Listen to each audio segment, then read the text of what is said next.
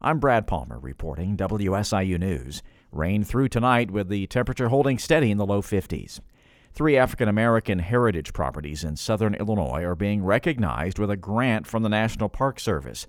The $75,000 through the Underrepresented Community Grants Program will go to Saline Springs in Gallatin County to reflect the use of African-American slaves owned or leased from Kentucky by salt production operator John Crenshaw.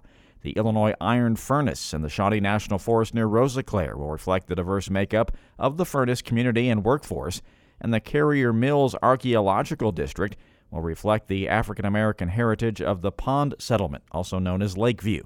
Illinois was one of 21 projects in 16 states and the District of Columbia to receive funding. In addition, a plan will be produced to research additional African-American heritage sites in that area. Illinois' same-sex marriage bill was signed into law 10 years ago today. As Alex Degman reports, one of the measure's architects is glad they enshrined those protections when they did. Illinois' law was signed 2 years before the U.S. Supreme Court ruled that the 14th Amendment protects same-sex marriage. Former Illinois House Majority Leader Greg Harris sponsored a measure every year from 2006 to 2013, even though people then suggested it should be handled nationally.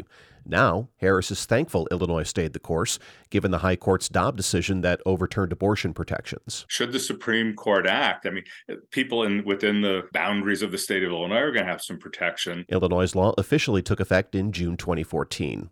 I'm Alex Degman. The Illinois Department of Public Health is reporting a FDA recall of children's cinnamon applesauce pouches, which may contain elevated levels of lead. At least one confirmed case in Illinois and a total of 34 nationwide have been linked to the product, which was sold online and at chains like Schnucks and Dollar Tree under brands such as Weiss and Schnucks. Health officials say consumers should not eat or serve the product and should dispose of it safely. IDPH recommends opening the packets, dumping the contents into a plastic bag, and then discarding the bag and contents in order to prevent anyone from attempting to salvage the unopened product from the trash. Wash hands thoroughly after disposing of the product. More Illinoisans are taking to the roads and skies this Thanksgiving. According to AAA statistics, this year's forecast is the second highest on record, behind only 2005.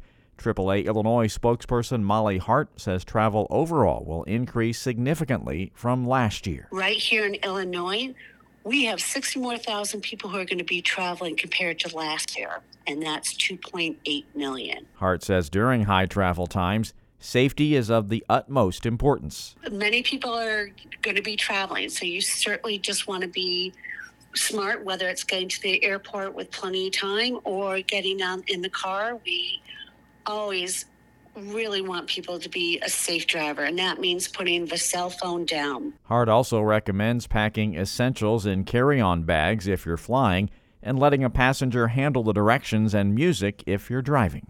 If you're traveling great distances during the upcoming holidays or for business, a pulmonologist has some tips on how to deal with jet lag. Dr. Nadim Ahmed says jet lag can be a sleep disruptor. Because a lot of people don't sleep in the plane. A lot of people don't sleep, when they're out of their, own comfort of your own bedroom. So when you arrive the next day, and usually Europe is anywhere from 6 to 8 hours ahead, so you're losing that time. So the body tries to catch up. The medical professional with OSF Healthcare says tips to avoid jet lag include staying hydrated, avoid alcohol, eat meals and sleep according to the local time zone, and exercise to regulate the body.